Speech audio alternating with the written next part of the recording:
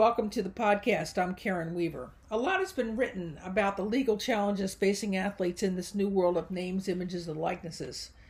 But my question today is, do campus employees also face legal problems as well if they make recommendations to athletes about what to do and how to do it?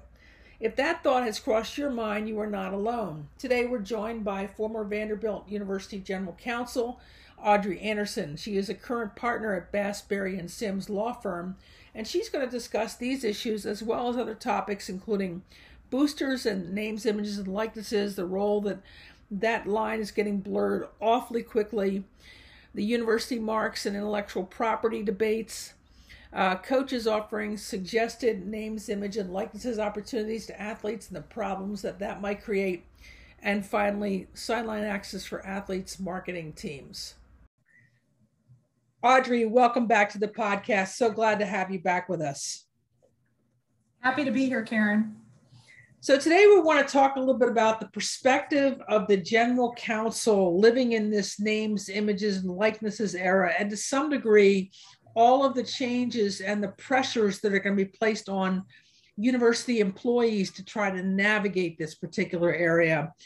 So my audience, again, is mostly senior leaders in higher education. And I guess what I'd ask you to give us to start is, what's your basic guidance on establishing institutional guidelines in the names, images, and likenesses era? Is more guidelines better? Are more guidelines better? Or is less better because it leaves the institution with more flexibility? Yeah, I think that, this is certainly a challenging time for leadership on campuses that have responsibility for student athletics. And so on any campus, you first have to be really clear on what are your state law regulations. The NCAA's guidance is relatively light and permissive. And is very much, their interim guidance is very much relying on state laws to provide any kind of limits. So the first thing you have to do is really know what your state law is. Then I think the next trick that there's going to be to all of this is this extent to which different athletic conferences decide that they're going to try to regulate name, image, and likeness. Although the NCAA would run into antitrust and other problems, it's possible that some conferences might try to put some guidance into place that would put some limits.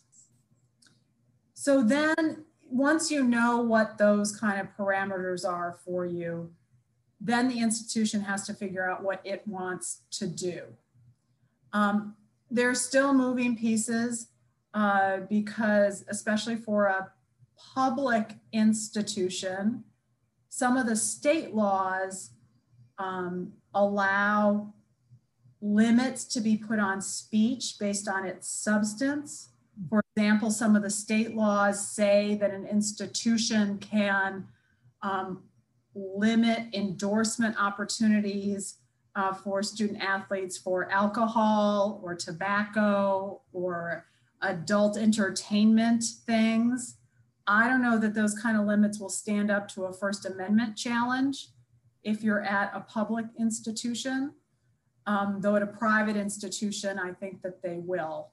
So you have to know that whatever guidance you put in place now, you will almost certainly have to be changing, because one of those outside things is going to change.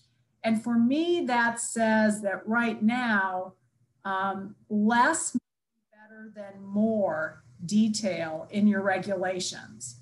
You're also in a place where you're having to do them quite quickly, or most schools are. Even people who tried to get a head start didn't know what they were shooting at until June 30th. With the NCAA, and then the laws go into effect on July 1, which didn't give you a lot of chance to put into place something detailed or nuanced. But I think that where you're going to need the detail is in telling student athletes just what it is they need to report and how it is they're supposed to report it.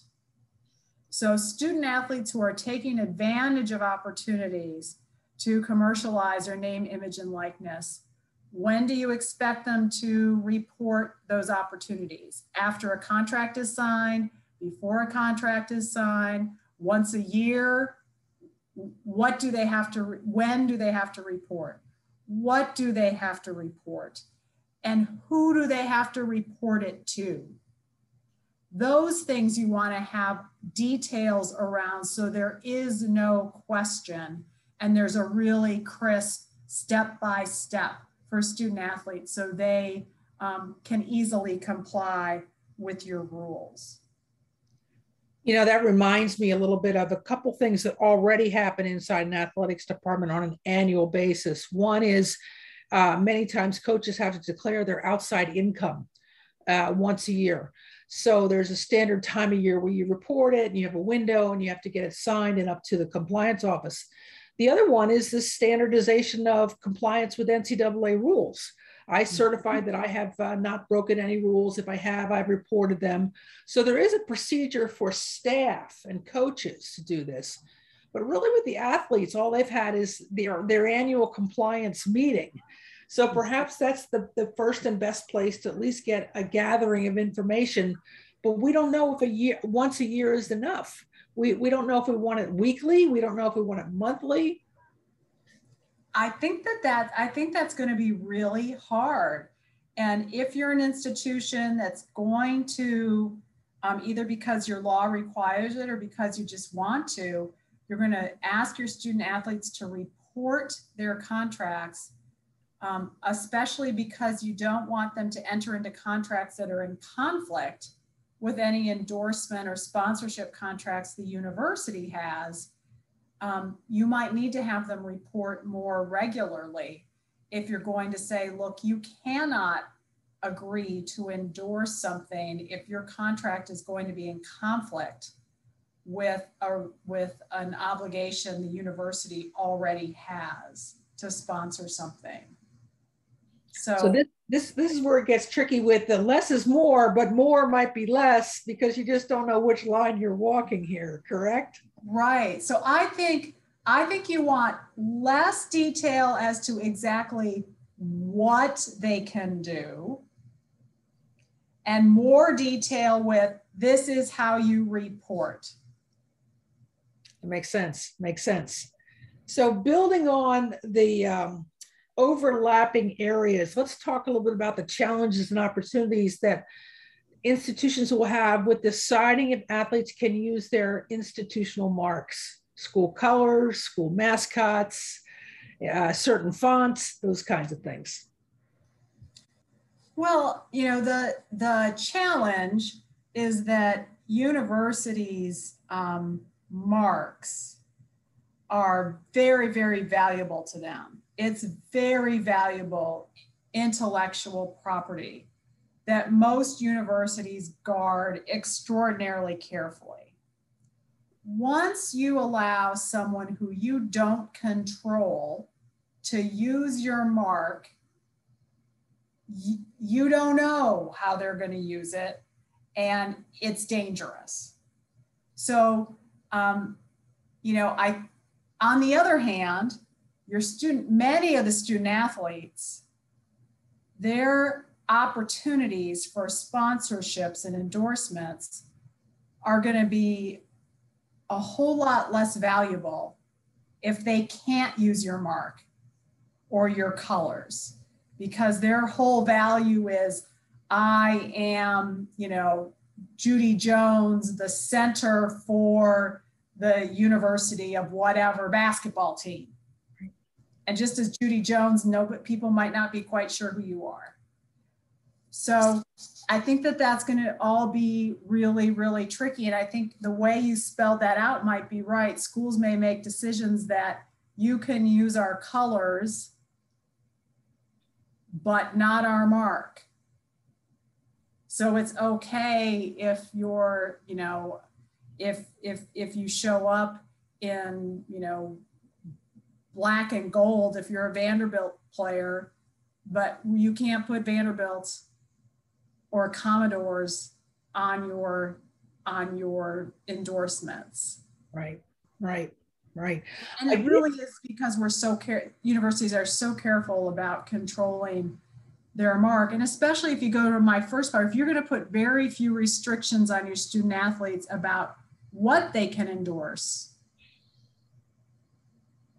very few universities are going to want their mark on alcohol, tobacco, adult entertainment, and lots of other products that at the outset are harder to define, but once it's there, athletic supporters, things like that don't fall into those large categories that some of the state laws have pointed out. Yeah, absolutely. I think I saw that James Madison actually is allowing their athletes initially to use the marks, which really surprised me. And they're one of the only institutions that at least this week came out and said that. Whether they reverse their process, I don't know. But I thought that was interesting because that's been one of the tensions for sure. Well, and it's also, now I'm not an intellectual property lawyer, but it's also really, it raises some interesting issues because you're wanting other people to pay you for your mark. And now all of a sudden you're letting a certain group of your student athletes put that mark on other products for free. So there'd be some interesting issues that would arise there, assuming that James Madison is going to let it go for free. The opportunity would be that you could say to student athletes, okay, if whoever you're sponsoring wants to use our mark, they can reach out to our university office of, commercialization or whoever controls your trademark. And we'd be happy to talk to them, and you can use our mark for a fee. We don't expect you, student athlete, to pay it. It would be whoever's endorsing you could pay that. That's where the opportunity could be, co-branding, where the university still controls the use of its mark. Kind of like licensing it. Exactly. You could set up a group licensing for all your athletes to use your marks only in these certain circumstances. Maybe you create a restriction, but then it allows the sponsor to pay for the licensing fee, and then the athletes can just go with it, right? That would be a great idea, Karen. That would be one way that you could definitely allow your student athletes some ability and yet put the guide rails on it and the control and get a little bit of something for the university. Yeah, it makes sense. A lot, who knows? Makes sense, because some of these universities, you well know, have several hundred years of equity built up in their brand, and they want to control it. And I understand that. Absolutely. Yep, absolutely. So let's shift gears a little bit and let's talk about some of these athletes have really been developing almost like in-house marketing teams for themselves. They might be parents, they might be family friends, they could be social media gurus who all want access so they can create content that features that athlete. So that means when they say access, they want to be on the sidelines during the games. They want to be at practices so they can create, video content and other events that have traditionally had access controlled by the athletic department personnel. I mean, I'm trying to imagine if I had a team of 110 football guys, and each of the 110 had their own team. Can you imagine how jammed that sideline would be and how chaotic it would be? So what considerations should athletic department folks give across the multiple sports, not just football and basketball, and the facilities, the multiple facilities where people would want access? And of course, coaches' personal preferences regarding this marketing team. Well, that's where I think that institutions have to go to kind of first principles. Why do they have college athletics? It's not for the purpose of student athletes to be able to further their brand and market themselves. And so, I would suggest that because there's a lot of risk. If you had it be just open season, anybody could come to any practice they wanted to. you all of a sudden have a lot of third parties on your campus in places where you don't have appropriate risk management measures in place to take care of them. You don't have ushers, you don't have security, you don't have all of those things that universities have in place when there's a large public event. So, you know, I would think that you'd want to have something that was appropriate for each sport, and make sure that each coach was encouraged to provide some opportunity. So maybe it would be that there is, you know, one practice every 2 weeks or something like that, where we'll have some period of time that we allow people to come take pictures or come take their video segments. But they might not even do that. They might just say, look, you're a football player or you're a basketball player, whatever you are. But our first principles here are that you are doing this activity as part of your educational experience and to represent the school in athletics and to better yourself through athletics and through your education. And that means that it's distracting. It's not appropriate to have all these other people in our buildings, in our facilities, taking away from what should be your focus. So we're not going to allow outsiders into these areas. And so whatever you do for content, you'll do that on your own time, or your people can do it from footage that is readily available to them from other sources. In fact, you bring up a very good point about the footage, because there has been some department rules that I have seen that have said that any of the footage that the department creates is off limits to the athletes. They have to go out and create their own footage. And that's where I think this tension might exist, because who doesn't want to have their videographer, their personal videographer, standing near the end zone when the guy catches the touchdown, and that's the exclusive footage. And there's this whole thing of non-fungible tokens, and that moment in time that you own, that this intellectual property just gets so intense. So I think you're right about universities needing to address this on the front end, but boy, is it complicated. You just raise a really interesting issue. And again, that's why I think even though, even though student athletes are being given the opportunity to make money off of their name, image, and likeness, it doesn't mean that everything has to be rearranged to put that interest first. I think you're right that some schools might need to rethink the kinds of policies they may have right now about we own all of the video footage that we shoot. But that might be another way for some schools to share in some of this revenue.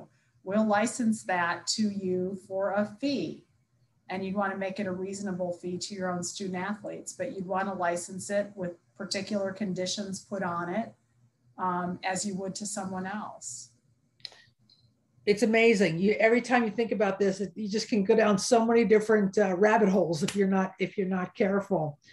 So building on that for a second, I have seen a lot of folks who work behind the scenes, and I'm talking about athletic communications specialists, video comms folks, who are just simply being asked to do more in this situation. The old adage of other duties as assigned is a well-known phrase in athletic department job descriptions.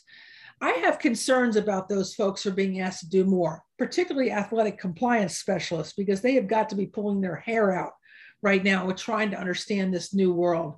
How should senior campus leaders guide them in managing their workloads? And I just imagine that they're being inundated with questions, texts, phone calls, 24 hours a day, 7 days a week. How could senior leaders help with that? Well, this is, I think, this is a problem that all senior leaders face when you're in an area that is in a real facing rapid change, and you really don't know where it's going. And doesn't that really explain the last year that we've had in all areas with COVID-19?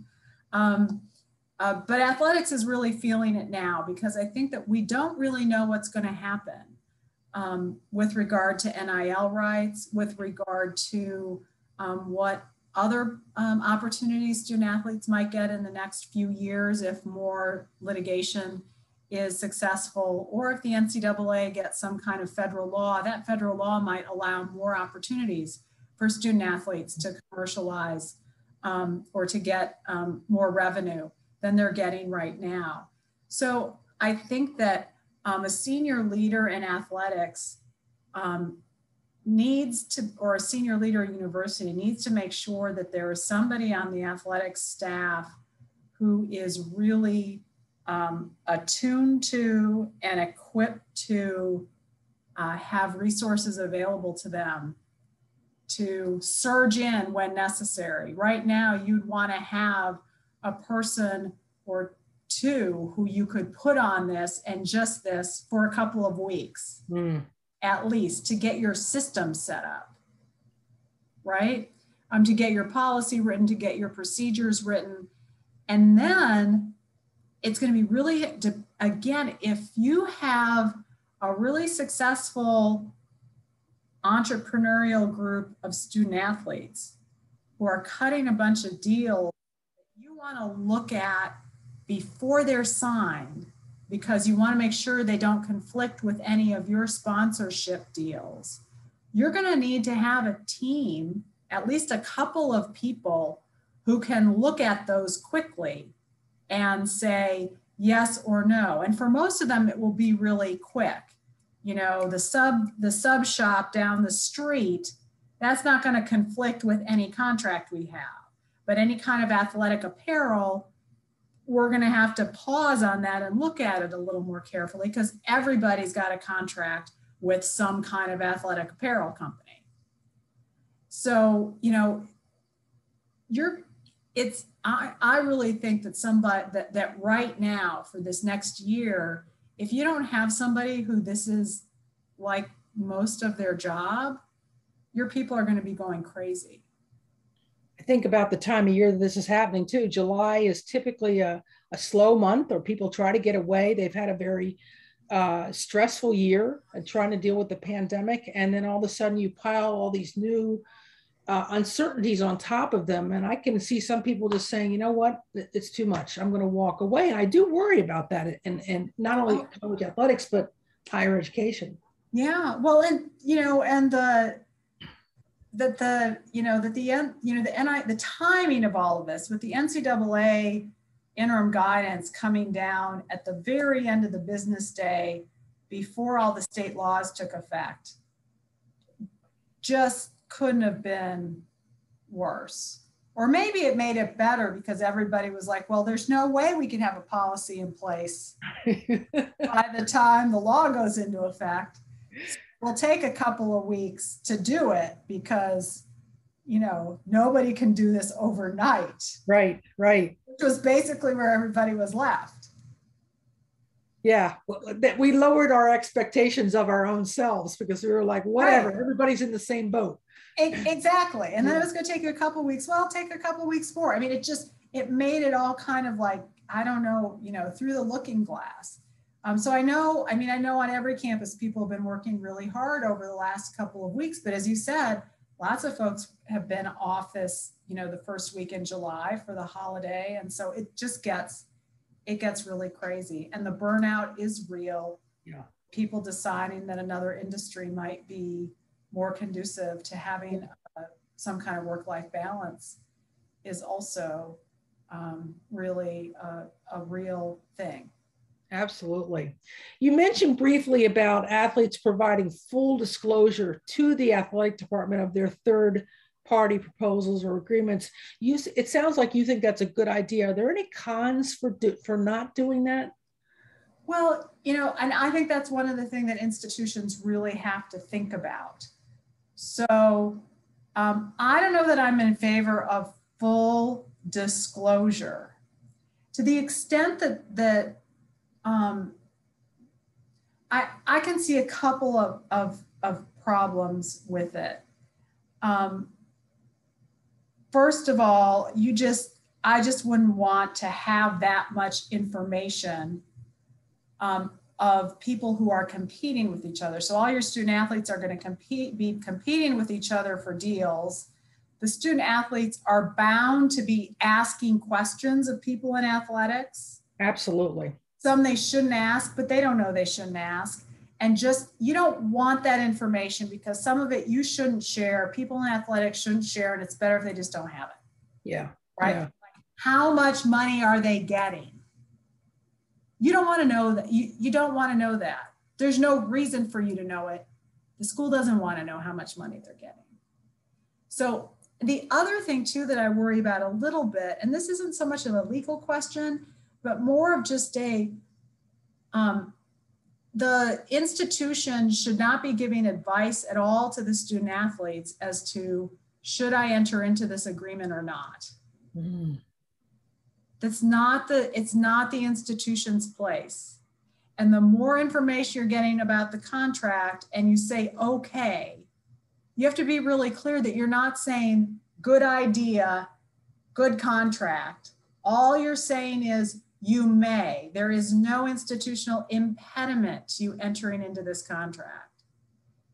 And, a number of the state laws require institutions to give training to student athletes in brand management.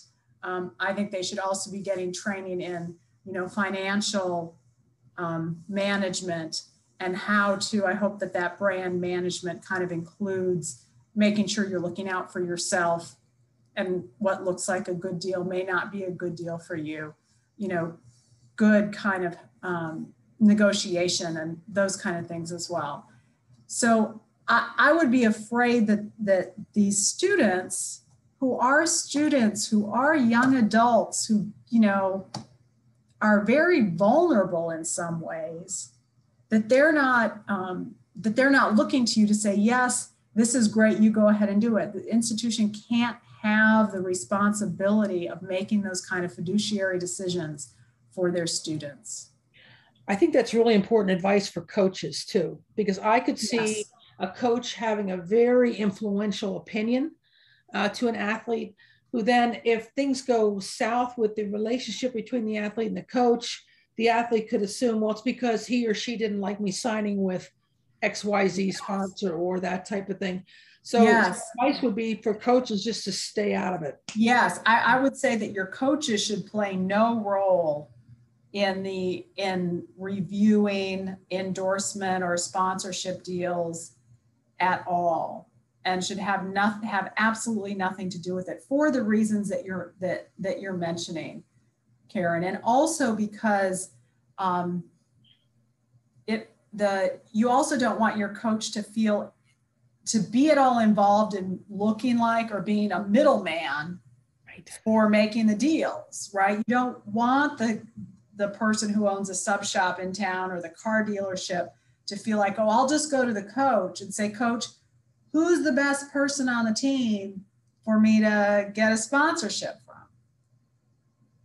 That is just rife with problems. So another point for the institution to remind their coaches to step out, step away, even anybody who works with the team, whether it be athletic trainers or media relations specialists, that is not their job. They need to step away. Right. Yeah, I don't think many people have talked about that. So I'm really glad that you brought that up. Another group that hangs around athletes and always seems to be a looming concern for university administrators are boosters. And this is like a twilight zone for boosters, but we always wonder about their ability to influence where a recruit or now where a transfer goes to or stays at a particular school. Two questions. How does one identify someone who is a booster in this new era of boostering?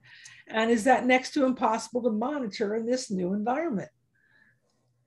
Yeah, I have to say, Karen, I'm still a little perplexed by all of this, because under the NCAA's interim rules, it's fine for boosters to give sponsors to license NIL rights, but there's still the anti-inducement rules.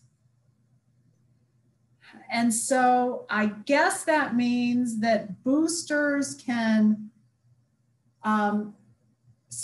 give sponsorships to student athletes who are at the institution already, as long as it's not, as long as it's not contingent on them remaining at that university. Right? I think that's what that means.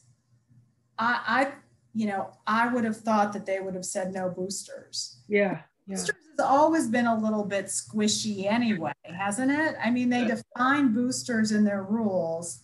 I was just looking at that and I found out I'm a booster because I buy season tickets to a university's football season and I make a contribution as part of that. So I'm a booster. Yes.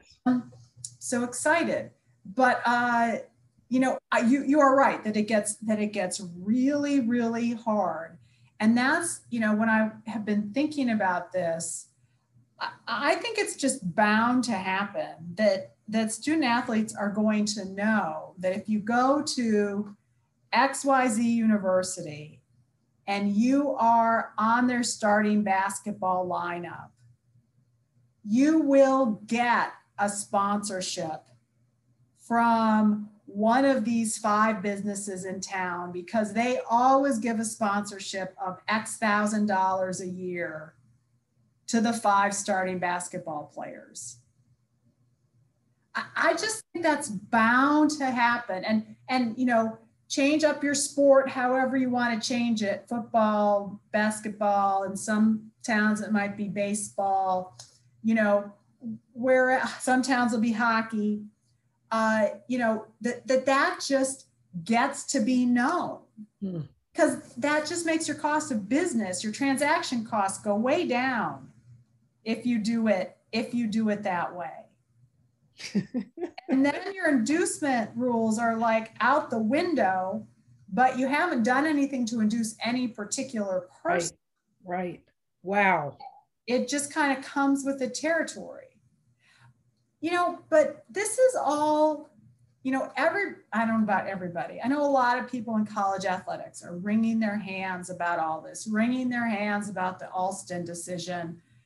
Oh my goodness, college athletics is now going to have to be looked at like all other businesses. This is terrible. And, I don't know if you and I have discussed this before. There's already so much, and I know one of your last podcasts, there's so much money in college athletics right now. Yeah. And it just means that institutions are going to have to think about how they spend that money differently. And maybe, and that's not about the boosters or anything. That's all third-party money. But it might just mean that some of it goes, a la Alston, some of it's going to go directly to students in the form of scholarships for graduate programs, rather than in the form of yet a better training facility. Yeah. A better hot tub or cooling tub or yet another athletic trainer. Whatever it is, they'll instead say, oh, well, we could put this directly towards a student athlete. I think you're right. I as you said, I heard that in my last podcast too from my guest then, and that's going to be hard for colleges too because they have contractually obligated themselves to either some of this debt service that they're using to pay off these big, athletic villages, or their long-term contracts that they've issued to new coaching staffs. So that's going to be really tricky for them. But I think you're absolutely right. I think it's redirecting the capital to try to make it a more inclusive environment. Is that what you're saying? Yeah. Well, more inclusive, but also just a more direct benefit to some student athletes, right? It's already the case that if you're a student athlete at if you play football at the University of Alabama, your experience is significantly different than if you play football at the University of Delaware. Right. It just is. Yeah. But now maybe it'll be more, it might more directly affect your own, you personally as an athlete, rather than just, you've gotten better digs. Yeah, in some ways, I don't like to see institutions spending so much money on athletic facilities and incurring so much debt. Because, and I get that it's, you want to have the biggest and the best, but quite frankly, some of these practice facilities are better than professional teams, That's what I've been hearing. Yeah. So it's like, do we really need, this, that, and the other? I mean, that's where I think we can make some other decisions. Yeah. I'm going to ask you one more question, because you and I were talking about this before we got on the podcast today. And that's this issue of FOIA requests, which are the Freedom of Information Act. Their journalists are curious now about these agreements that athletes are starting to sign in this early era of NIL, and whether those FOIA requests actually fall under the FERPA guidelines, which is the student's right to privacy under federal law. Talk with us a little bit about your perspective on that. What's the argument that could be made? Yeah, so this is only going to apply where a public university requires its student athletes to share its contracts with the public university. So that allows, once the public university has that contract, it becomes a public record that can be asked for by the journalists under the state FOIA laws. However, the university also has that record because they are administering, they can say, an educational program. And it's in their records as part of that student athlete's student record. And anything in a student's student record is protected by this federal law called FERPA. And you can't release it except for under certain exceptions, or if you get the okay from the student. So I could see a public university making the argument, well, yes, we have this document, this contract that our student athlete has with a third party, but it's in his student record. And so that's protected by FERPA.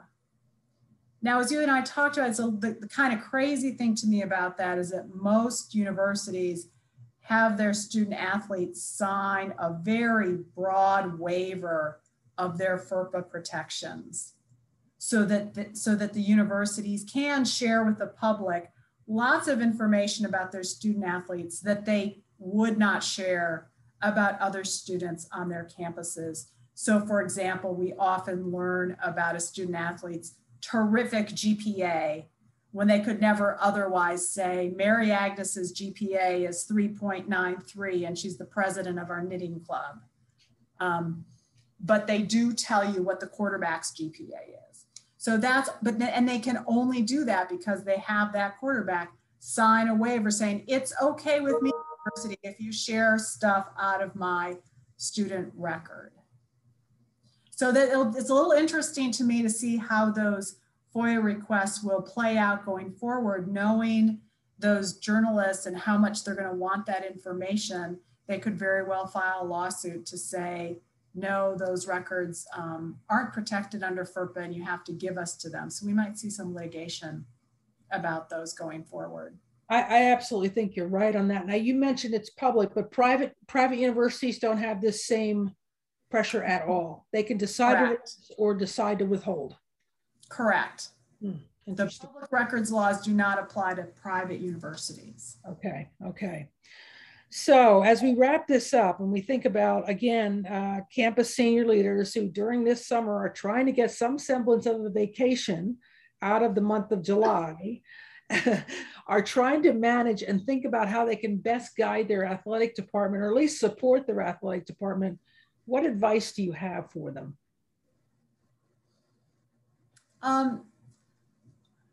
My advice to them is that this is only the first step in what's going to be a number of steps over the coming years.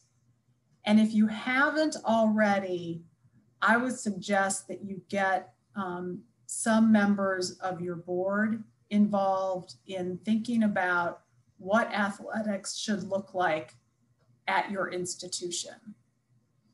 Because I think that more changes are coming and coming soon. Different conferences might end up making very different rules for the institution between each other. So you might have some conferences where student athletes are able to get all kinds of additional benefits beyond a scholarship, and other conferences where they're not allowed to get those kind of benefits. And there may be some juggling between conferences of where institutions want to go. And, you know, it's not with the laws around NIL, the states that have put in place NIL laws, you know, have really said you cannot restrict your student athletes from getting, excuse me, compensation for their name, image, and likeness. But all the other things, the institutions get to choose what benefits they give their student athletes. And I'd really encourage senior leaders to not fall into the trap of, well, we have to because we can. Well, no, you have to compete. You're going to have to be competing, and you have to decide what's important to your institution. Why do you have student athletics? What kind of competition do you want to have around student athletics? If you want to be in the most competitive competitions, be the very most competitive, great. What's that going to take? And how are you going to do it? And how are you going to explain it to your stakeholders? And maybe, though, you don't want to be in the most competitive conferences. And that's okay. And you can explain that too, and then put limits on things. And that's fine as long as you're as an individual actor. So I think it's take a deep breath. This is not the first step you're going to have to be taking as a leader and as to how athletics looks on your campus. Find somebody really capable to put your NIL policy in place and make it be ready to make it flexible, because it's going to have to flex. There's going to be more changes. And be really clear with your student athletes as to what's required of them. Yeah, absolutely. And I so appreciate you mentioning that important piece about redefining what athletics means to our campus, to our institution at this particular moment in time. Because for so long, we've just sort of blindly chased after whoever the top schools are, not realizing the cost that it's having, not only on our athletes who are trying to keep up and trying to compete against a tougher and tougher competition, but also the impact it has on our institution and trying to pay that price. Literally pay that price to try to keep up. And not only is this moment in time unique in college athletics, but everything that's going on in higher education right now is a reset. And I think it's appropriate to look at athletics as part of that larger reset. And it's one of the reasons why we're launching this certificate program at the University of Pennsylvania this fall for senior leaders to have these very discussions, so that they can take time out of their crazy lives and step back and say, all right, are we going to continue to chase and continue to feel like we have to spend more and more money? Or is it time and a place to do a reset for us? And either way, it's a good conversation, because then you get the feeling that you're buying into what it is today, not at what it was 20 years ago. Yeah, it takes a lot of courage to do that. Your leadership has to have a lot of courage to, in any area, to say what we're doing might not be right. And maybe we want to compete at a different level in this area. Everybody wants to excel and be the best at everything. And I think that with athletics, you really have to think about, why are you doing it on your campus for your students and the other stakeholders in your community. And we do know of a few who have decided to do that. We know that University of Hartford is making a move in the next couple of years from Division I to Division III. And initially people were very upset about that, but if they're looking in the longer term placement of their institution inside of their footprint, it might be the best decision because then they can repurpose some of the money into academics. But every institution has to make that decision for themselves. Audrey Anderson, thank you so much for taking time out of your schedule today. I know you're swamped with your work at Bass, Berry and Sims, but we really appreciate you spending some time with my listeners. Thank you.